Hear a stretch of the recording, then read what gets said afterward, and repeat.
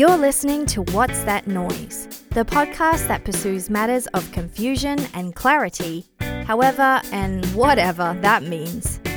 Here's your hosts, Tommy and Derek. My goodness, it's been so long, but we are back. We've got new content wrapped in a shiny new intro and outro. Thank you very much, Christy. We are kicking things off by connecting the National Marine Electronics Association to your smartphone privacy. Seems weird, right? Well, we've got that and more coming your way. So sit back, relax, and enjoy.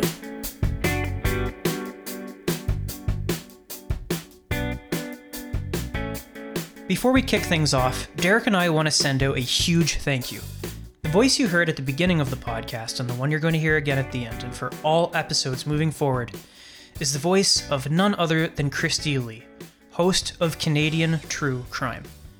While Derek and I were on our hiatus, I had the opportunity to listen to a lot of podcasts, and the one that I listened to nearly every single day until there weren't any episodes left to listen to was Canadian True Crime.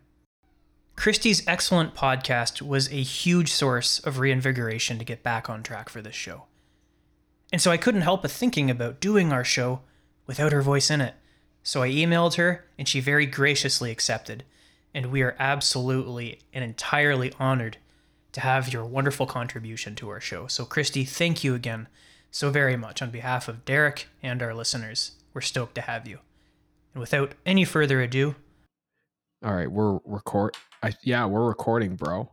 How do we start this episode? We haven't actually spoken together on an episode since November. I honestly have no clue. This is no joke. We didn't really plan this. We just chased each other. Yeah. So what have you been up to? Well, aside from chasing you and you chasing me to get this thing going again, some wedding prep. Wedding prep has been going on, a lot of research, and trying to get through the rest of the summer until my marriage so that I can get on with the second year of my postdoc. But what I've been primarily tied up with professionally is this data tracking project, which is going swimmingly. It's been really, really fun. Well, it's speaking of weddings, I got married. So that's nice. That happened too. And you got married in Mexico. I'm really sorry I couldn't make that, man. Yeah, well, I was bummed too. But, that's just what you do when you get married in the middle of a semester with somebody who works in academia. It doesn't really work out very well. And the wedding was obviously a good time. It was a great time. Yeah, the now wife and I had a blast. So it was great. But other than that, same on my side. Lots of research, a million things happening that just made it impossible to connect in terms of time. So I'm glad to be talking with you right now, though. Yeah, you too, man. It really has been a crazy term. When you asked me what's going on, like my brain went left and right at the same time because it's almost impossible to keep track of everything. And I don't mean that just professionally. I mean that like personally. You got married. I'm about to get married.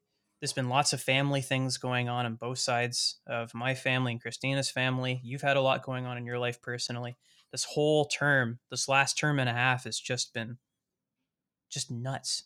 Yeah. Like I don't remember when it started and when it finished, aside from the calendar that I have on my phone when I wake up in the morning. You know what I mean? But and all the emails that I'm ignoring. Oh, man. I think I recall talking to you at some point about how we keep relationships going. When you're in grad school, when you're getting into your job, in my postdoc, I feel like I did a lot in my PhD because I often missed texts and I missed emails, and I like to think that I get to all of them and I just don't. And I go through like my Instagram inbox, for example, and I'm like, that was kind of shady. I probably should have written back. So it's really tough to manage and to forget or to live in the now sometimes when you're in grad school. And that's an issue, not just in grad school. So it's not even just sort of an exemplary moment, but like in our daily lives, it's really tough to sort of take a step back and realize that you're kind of ignoring some things that should be taken care of, or like not dealing with relationships in the same way. And I think it's like kind of a lesson we can all take. It's like kind of take a step back and every now and then go through those emails or go through that Instagram DM message and respond to the people, because people are clearly taking a moment to engage with you. Yeah, absolutely. It's a really good point. I've tried to do that quite a bit in the last few weeks, actually, and it's actually incredible how much I've missed, but I have reconnected. Sometimes the things that I really, really want to do, I have to put on the back burner almost as a way of protecting that thing, Mm. Not to be like, not to have a cop out about it, but this podcast is the thing that had to be on the Yeah. back burner for both of us for quite a Yeah. while. And so now that we've gotten through a really, really crazy set of terms for both of us, but really productive, this is a testament to our commitment to this thing, despite our absence for almost half a year together now. I'm Yeah. really, really excited to get going on this thing. So Same. we've made a couple key changes. There's going to be some format changes to the show. We are now casting together for the first time online through Zencastr.com. And so far, it seems to be working out really well. I think we're going to have to go back and check the quality to see if there's any blips and things like that. But if there are any, we certainly apologize. And we've got a new set of content lined up moving forward. So I think what we're doing today, Derek, is catching up. And then Yeah. we're going to have some guests that you and I have done individually. We're going to be doing some casting together while you're at the ASA with new guests on Zencastr, which will be really interesting to see whether or not that works. And yeah, man, moving forward.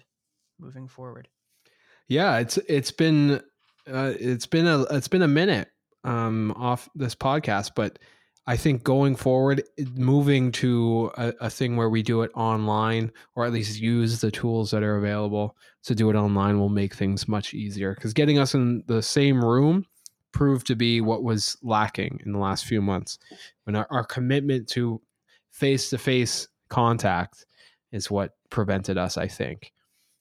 So that being said, yeah, I'm excited for this sort of new chapter. We've got a couple big things coming up, a couple big sort of series, big interviews. So it should be wonderful. Yeah, man. There's been a lot of opportunities to talk to people in the last month that we want to have on the show. So I have a really, really great interview queued up already. I interviewed Midori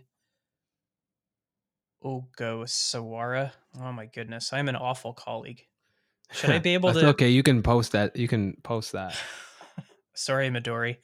Midori was one of, if not the only, scholars to have researched surveillance culture in Japan, which historically predates anything Snowden said about Japanese surveillance or the legacy of the NSA inside of Japan, well before Snowden said anything about it. And Midori learned about that by interviewing Snowden. So you can imagine that was a really, really exciting interview. Yeah, especially for the kind of theme of this podcast has been on surveillance. Absolutely. I imagine listeners are very into that. So that's going to be coming out very shortly. That's wonderful. Another one that I'm going to be doing next week is sitting down with the co-director of the Center for Advanced Computing here at Queen's University. His name is Chris McPhee. He has become a wonderful colleague, and he's even becoming a good buddy. There is going to be so much to say in that episode, which I hope will be a nice follow-up to today's episode, because I am really excited to share what's been going on in my little world of smartphone geolocation metadata tracking. On that note, why don't we chat about that? Why don't we chat about what you've been working on? Because your project is pretty wild and pretty fascinating to me. Thanks, man. I am totally excited to talk about this. As you guys know, I never have a shortage of things to say when it comes to myself. Cue laughter. That was that there. Thank you, Derek. Thank you for validating my joke. I was laughing at the fact that I didn't laugh in the first place. That was a lot of complexity in that. I like that. So a lot has changed. Yeah. Get back on track here. A lot has changed since we last spoke about a day in the life of metadata in October of last year. At that time, I was talking to some engineers at Queen's University, as well as engineers from different parts of the world, including Carnegie Mellon University in the United States, Yale University, UT Austin. I spoke to some people at U of T, as well as some people that I met while I was away in Germany last year, about whether or not somebody could track a bit of like GPS coordinate data in something like a consumer profile. So let's say, for example, Derek Silver's Google profile in terms of like, I don't know, your shopping preferences, what your history of browsing looks like, or your history of movement from your smartphone, and how and whether all of that data amalgamates under your name and your unique device identification code stored in Google servers. If there's one GPS coordinate in there, in the history of your movement with your phone, can we reverse track that thing through their cloud, through your phone, through the multiple layers of your smartphone's operating system, the application that sent it out, right down to the sensor? Is this possible? And most people said it's impossible.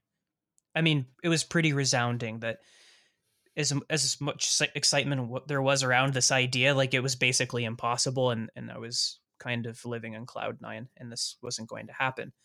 But Chris McPhee, his co-director at the computing center, said, no, we can totally do this. And he loves the idea from the same set of reasons that I shared in the beginning with him: privacy and surveillance. What does the world of surveillance look like in terms of metadata? Not the things inside of our emails, not the things inside of our text like pictures or words, but the math of that data, the data of the data, so to speak. We talked about this pretty extensively in that episode in October. And the reason why we knew it was important is, of course, because of the Snowden revelations in 2013. We all saw a set of slides that said to us, the world's surveillance agencies are not interested in what you say. They're interested in the measurements around what you're doing, because that paints a more animated and more colorful picture about your life. And by accumulating that data, they can make predictions based upon the history of how you behave with a device in your hand. So basically, this is where we're at in October. Can we do this? They say yes, and a lot has happened since then. In that time, Chris and I have given almost a half dozen talks together at Queen's University to different people, to geospatial data librarians, to the Surveillance Studies Center on 2 occasions, including the Surveillance Studies Summer Seminar, which was a wonderful experience that I'll talk about a little bit more in this episode.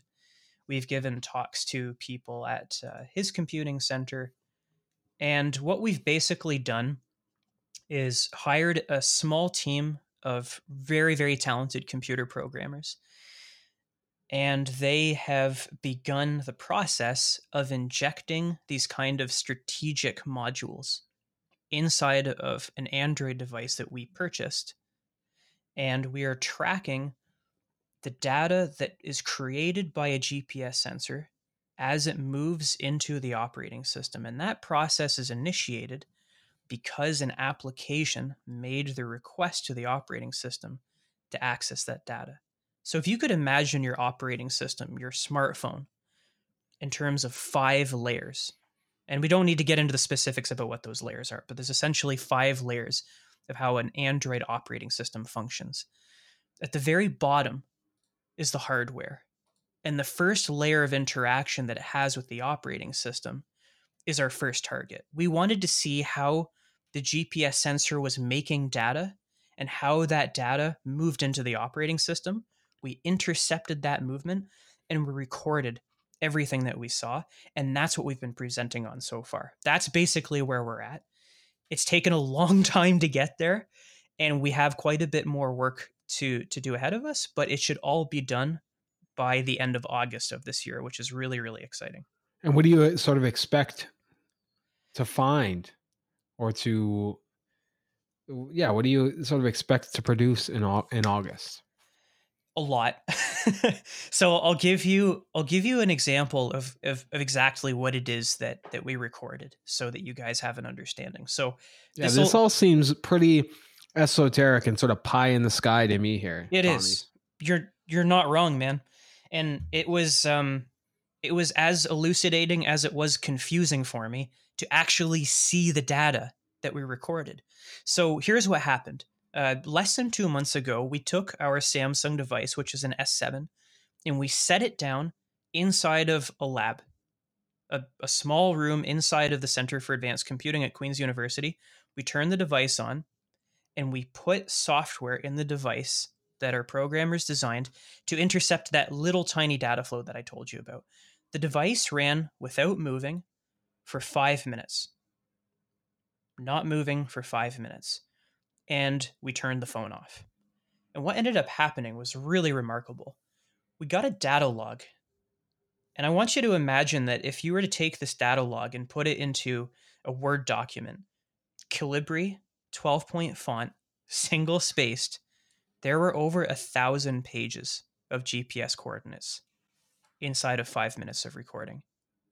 And it was totally mind-blowing to see that 3 megabytes worth of data was recorded inside of 5 minutes.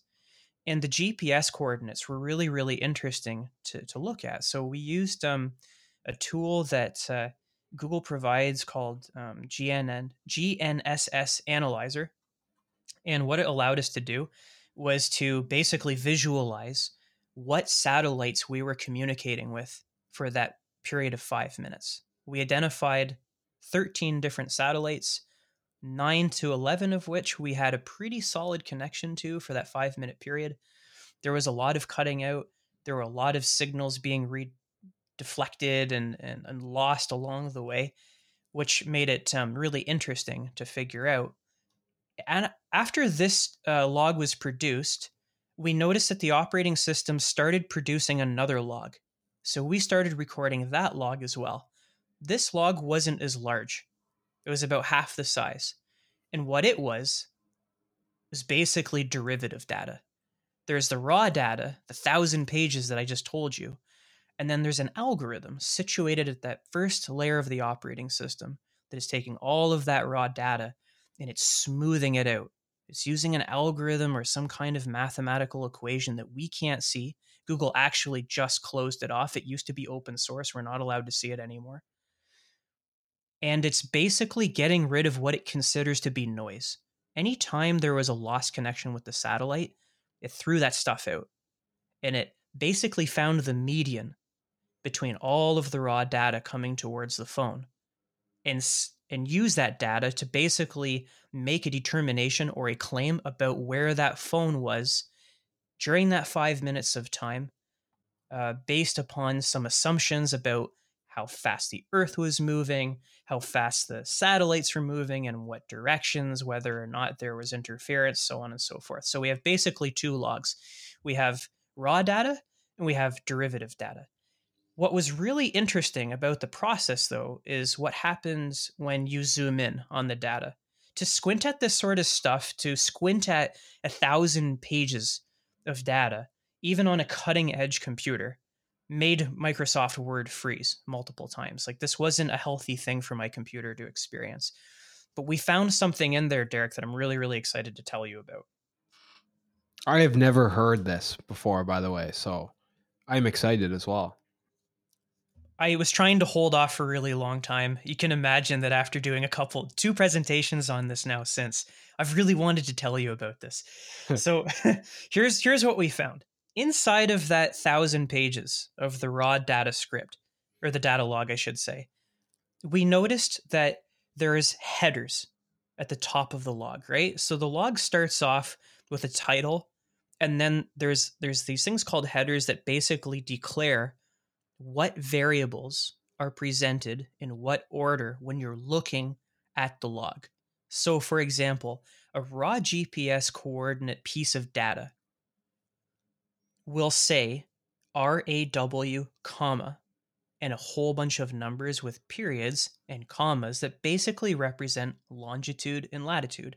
Mm-hmm. Raw means it's raw data from the GPS sensor. Mm-hmm. But you'll recall, though, that I said there was a whole bunch of stuff inside of that header.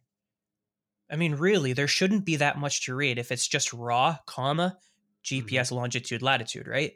So what is all of this other stuff? This was really, really strange for me. I showed it to the programmers that built this little intervention. And they said, oh, well, that's NMEA data. What the heck is NMEA data? When you scroll down past the raw coordinates that are coming in, about 15 to 18 lines at a time, we see this new series of data popping up. And this NMEA data stuff was really, really fascinating. NMEA stands for National Marines Electronics Association. Ha! That was the first thing that popped up after I did a search for this. NMEA. So what NMEA is basically a format, a standardization of data coming out of the GPS sensor.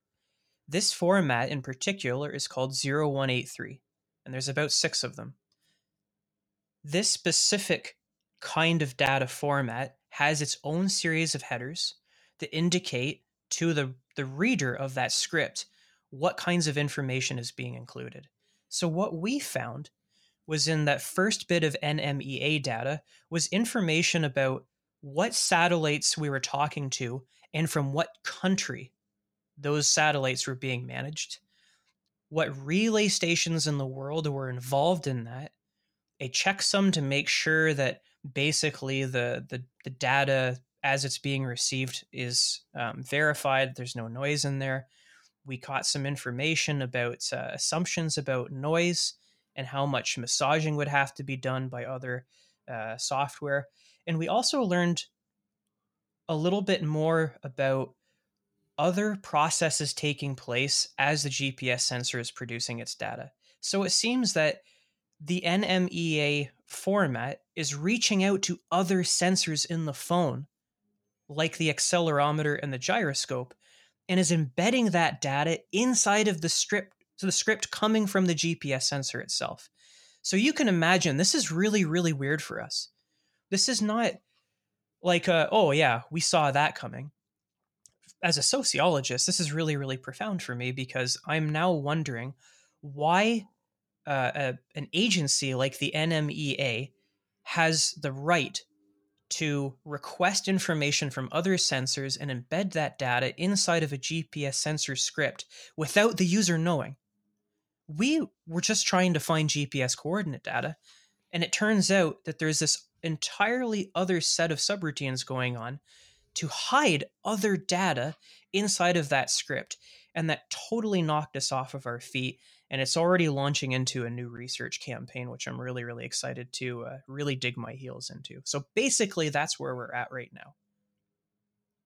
Okay, before we go any further,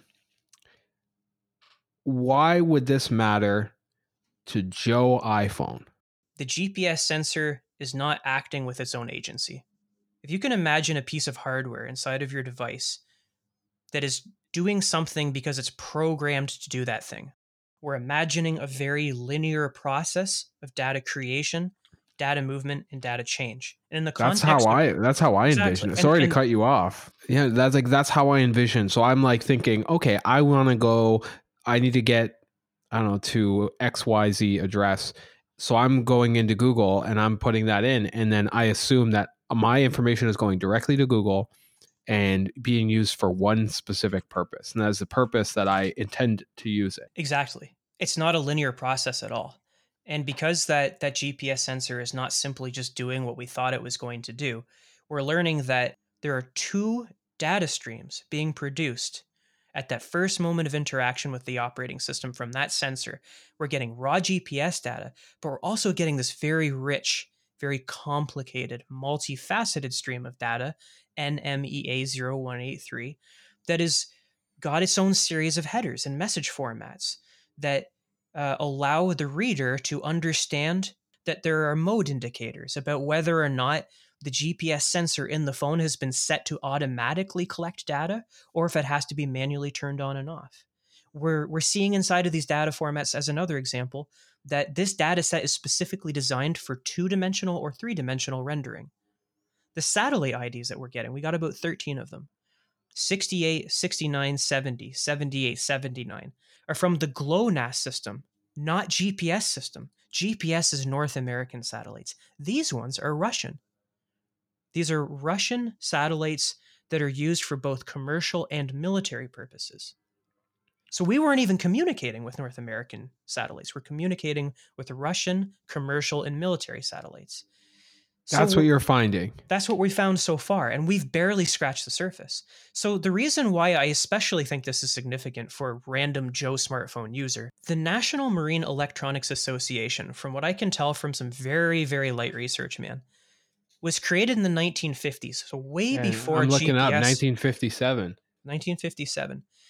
And the reason why this organization was created was to basically overcome a problem. Mm-hmm. You had so many different kinds of manufacturers of naval equipment, displays, radar, wind transducers, ways to connect, to talk to the battery, to get information about whether or not it was working, to see whether or not the engine monitor was actually functioning properly. Can you talk to the speed transducer in order to figure out, the trajectory of the boat?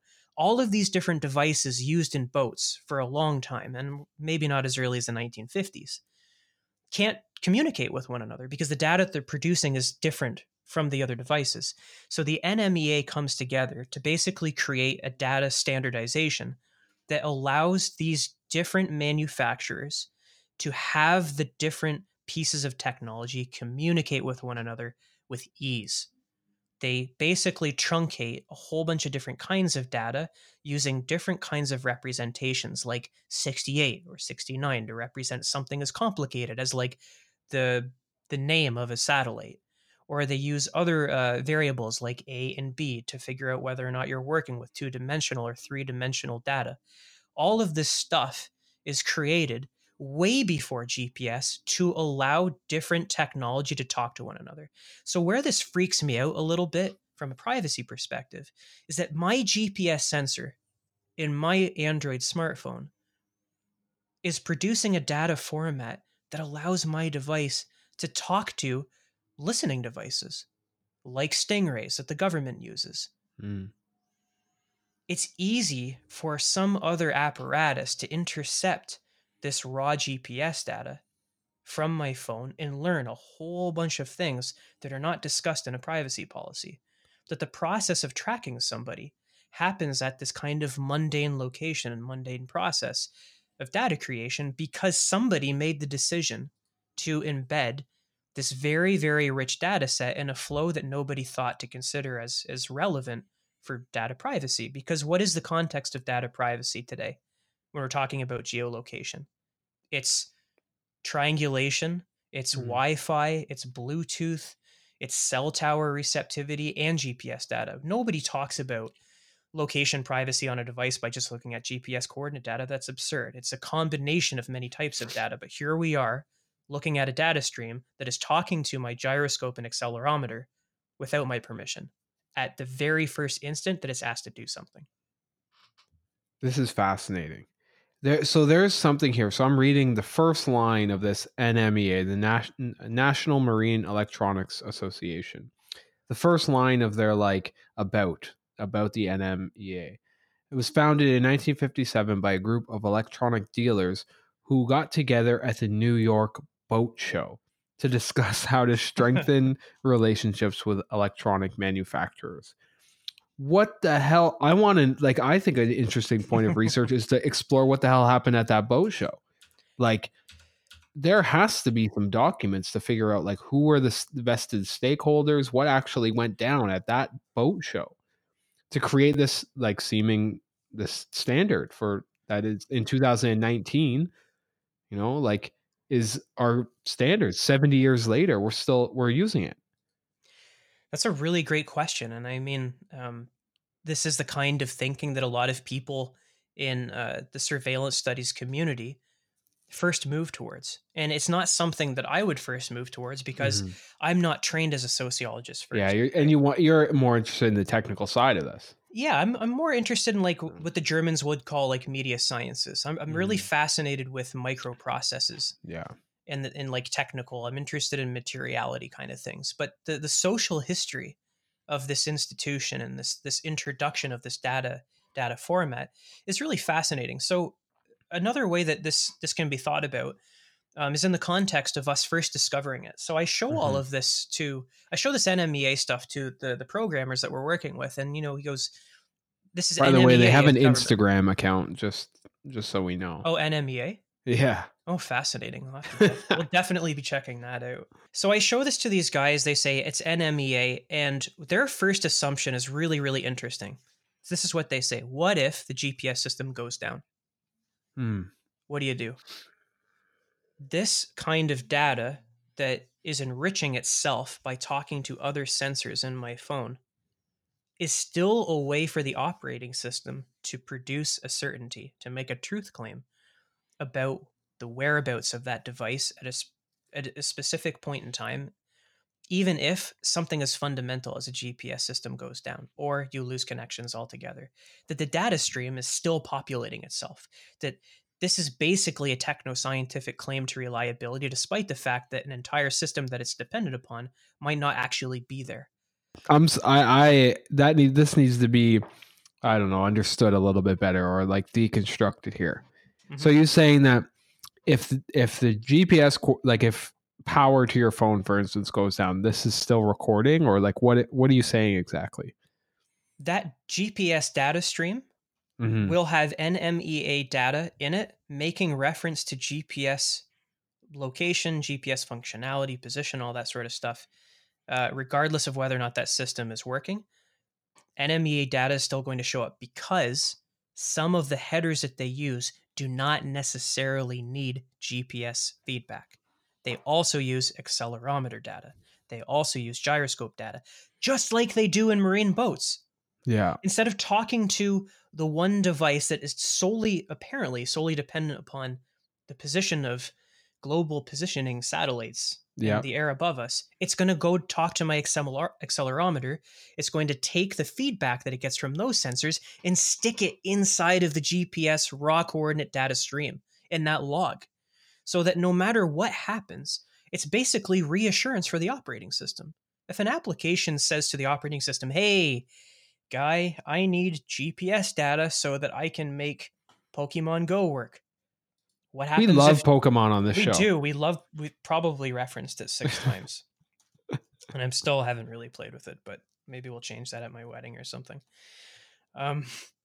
Even if that stuff goes down, this stream, the GPS coordinate stream, is still going to give some feedback to the operating system using different sensors. So even if GPS goes down, the operating system is there to save the day. And it starts at the programming of a sensor. Somebody made the technical decision to create a sensor that will reach out to other sensors to produce data in a completely unrelated stream. It's basically an insurance policy. Why isn't this discussed in a privacy policy? I have no idea. I would want this information. I've looked it up, man. NMEA data doesn't exist. I've looked up security dialogue, critical studies on security, surveillance in society. It hasn't been mentioned once. Wow. So that's something that you and I are going to be talking about as a publication strategy if we go to Germany in the fall. This is so, yeah. Oh, we should talk about that, but let's save it for a moment because I'm not done with this. This is like blowing my mind. So this is the first time I've heard a lot of this. Tommy and I haven't really been able to connect and chat about these things in very, very specific detail. A couple things, but not much. But I'm more of a consumer than you are, Tommy. I'm much more like the laissez-faire, typical, like, I don't care. I don't have information that people care about, whatever. But I'm seeing things like, so I follow Apple News pretty closely. I felt like, and they've rebranded their Find My app, which basically their pitch is that you can find your devices now, like with the new iOS that's coming in the fall, you can find your devices even if they're offline. So how this works is like somebody steals your MacBook, for instance, and Apple can track your MacBook through, or your iPhone or whatever, through all of the other Apple devices that are there. that are around. It can triangulate your particular Apple phone, even if it's offline, even if it's not connected to anything.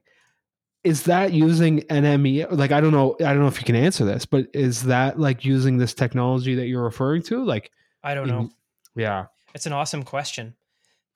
My intention with all of this is to obviously produce a ton of data scripts, right? Yeah. I finished just a few moments ago telling you that 5 minutes of GPS coordinate data, which is obviously not just GPS coordinate data, it's also this NMEA stuff, right? That's 3 megabytes. That's 1,000 pages for 5 minutes of listening. What happens when we install 16 more interception modules at different points of the operating system to continue tracking the stream? It's going to be crazy. It's going to be in gigabytes of data that we're going to record.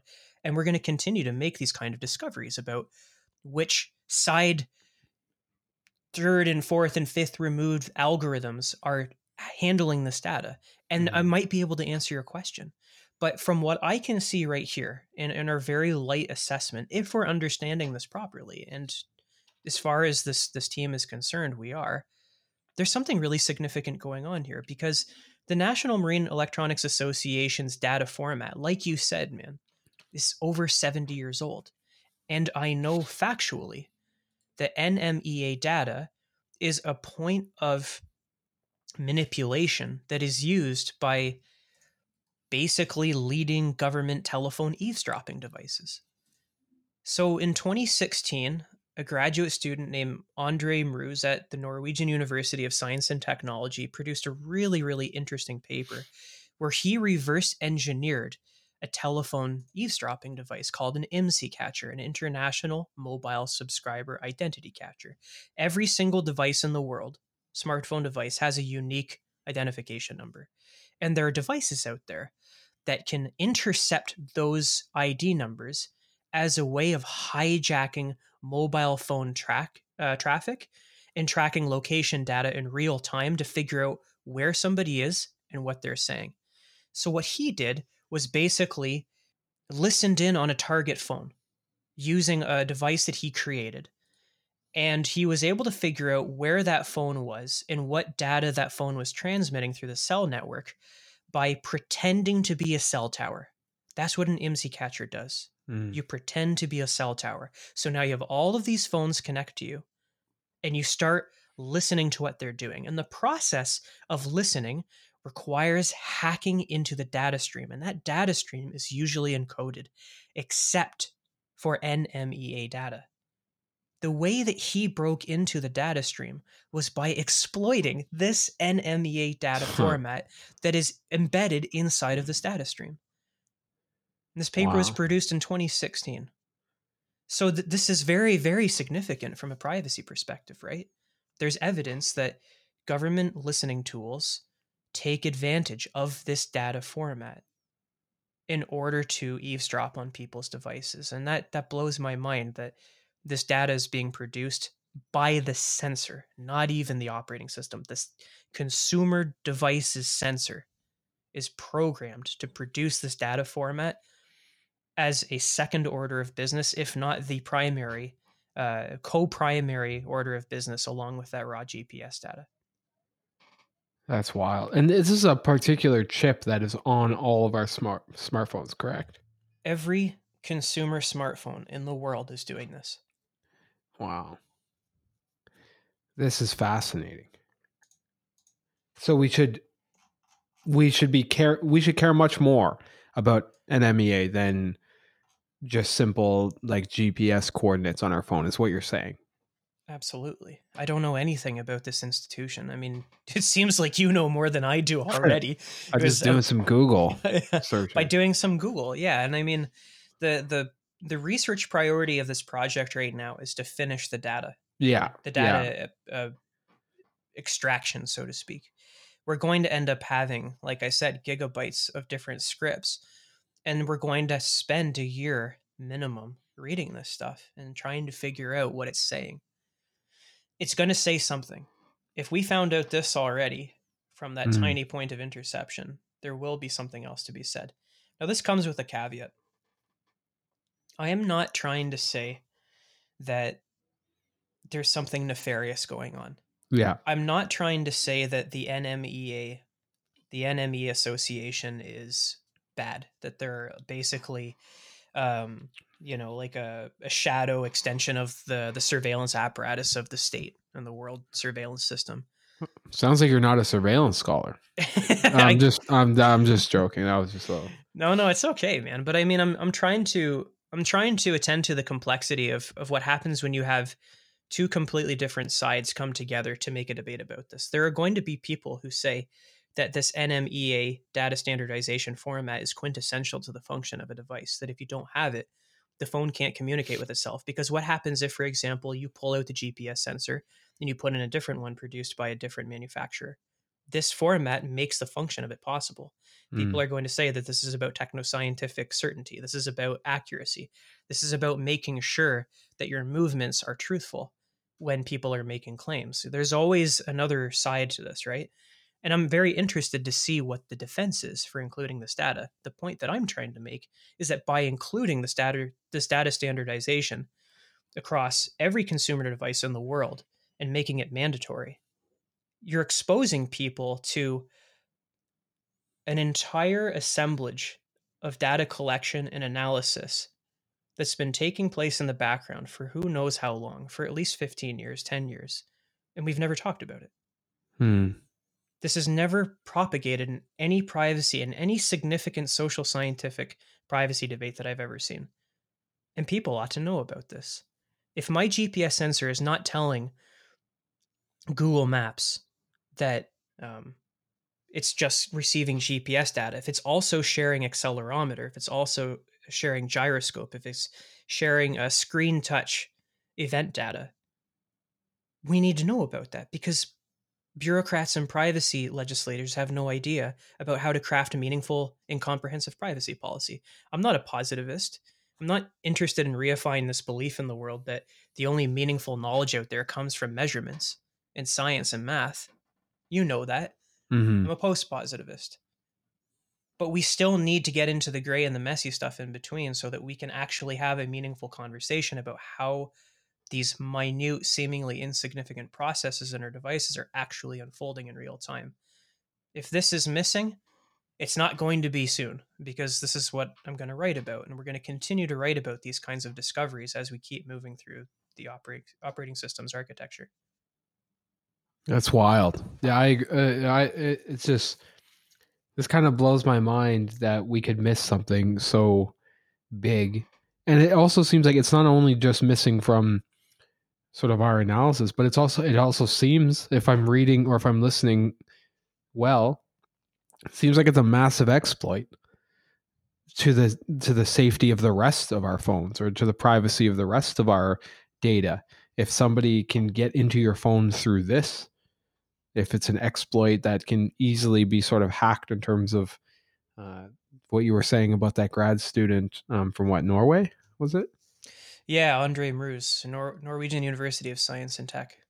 Like, I think, I don't know, maybe it's too rudimentary of an understanding of technology, but from what I understand is you only need one exploit to kind of brick a phone, or to make it render your device unusable. Yeah, I think that's something that people are going to want to know about. And again, it's not because like I'm a particularly high stakes traveler. Before a couple years ago, I would have been one of those people that said, "Hey, I have nothing to hide. Don't worry about it." But it's a pretty privileged thing to say, right? Absolutely, it is. I'm not from the Middle East. I'm not an ethnic minority woman that is trying to find some sort of political asylum in a very, very hostile political environment that is the US right now. We know matter-of-factly that bulk metadata surveillance is a real problem, and that metadata is being used to build profiles about people. This isn't just from the Snowden revelations. This has been trickling out. There's been more investigation into these sort of things since, and one of the future episodes that we're going to do is going to be about mission creep on the Mexico-US border, where NSA technologies developed in Afghanistan are being deployed in Texas to track metadata from people's phones near the border. People need to know about this. Mm-hmm. There's no ignoring this anymore. It has to be talked about. Yeah. This is fascinating. On that note, I think we should actually wrap up this episode right there. It's a perfect sort of segue into what we're going to be talking about next week or next episode. Yeah, man. Listen, thanks for being so patient with me, just like talking. I have to say that was wild. It's the most exciting research project I've ever been a part of, and I just can't shut up about it. So thank you for letting me riff off like this. I hope that for our next episode, we can talk about what you've been up to for those last few months. Oh, for sure. That always comes. I always can talk about myself and random things. But no, it's been great to reconnect, my friend. Yeah, man, absolutely. It's so good to hear your voice. I'm glad we've got this figured out.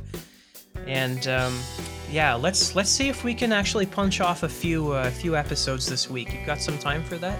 Yeah, I think so. Okay. I know so, my friend. All right. Well, I'm gonna hit your cell phone up in the morning, and I think we should reconvene around this time. So. I don't know. I think I'm gonna stop using my cell phone and all mobile devices after today's chat. That sounds good, man. I won't blame you. Thanks for tuning into another episode of What's That Noise? If you haven't done so already, please subscribe to the show on Apple Podcasts or your favorite podcast app. If you have a topic or guest in mind, don't hesitate to get in touch with Derek and Tommy on Twitter at WTNcast. Stay tuned for bi-weekly episodes, and until next time, keep listening to the noise.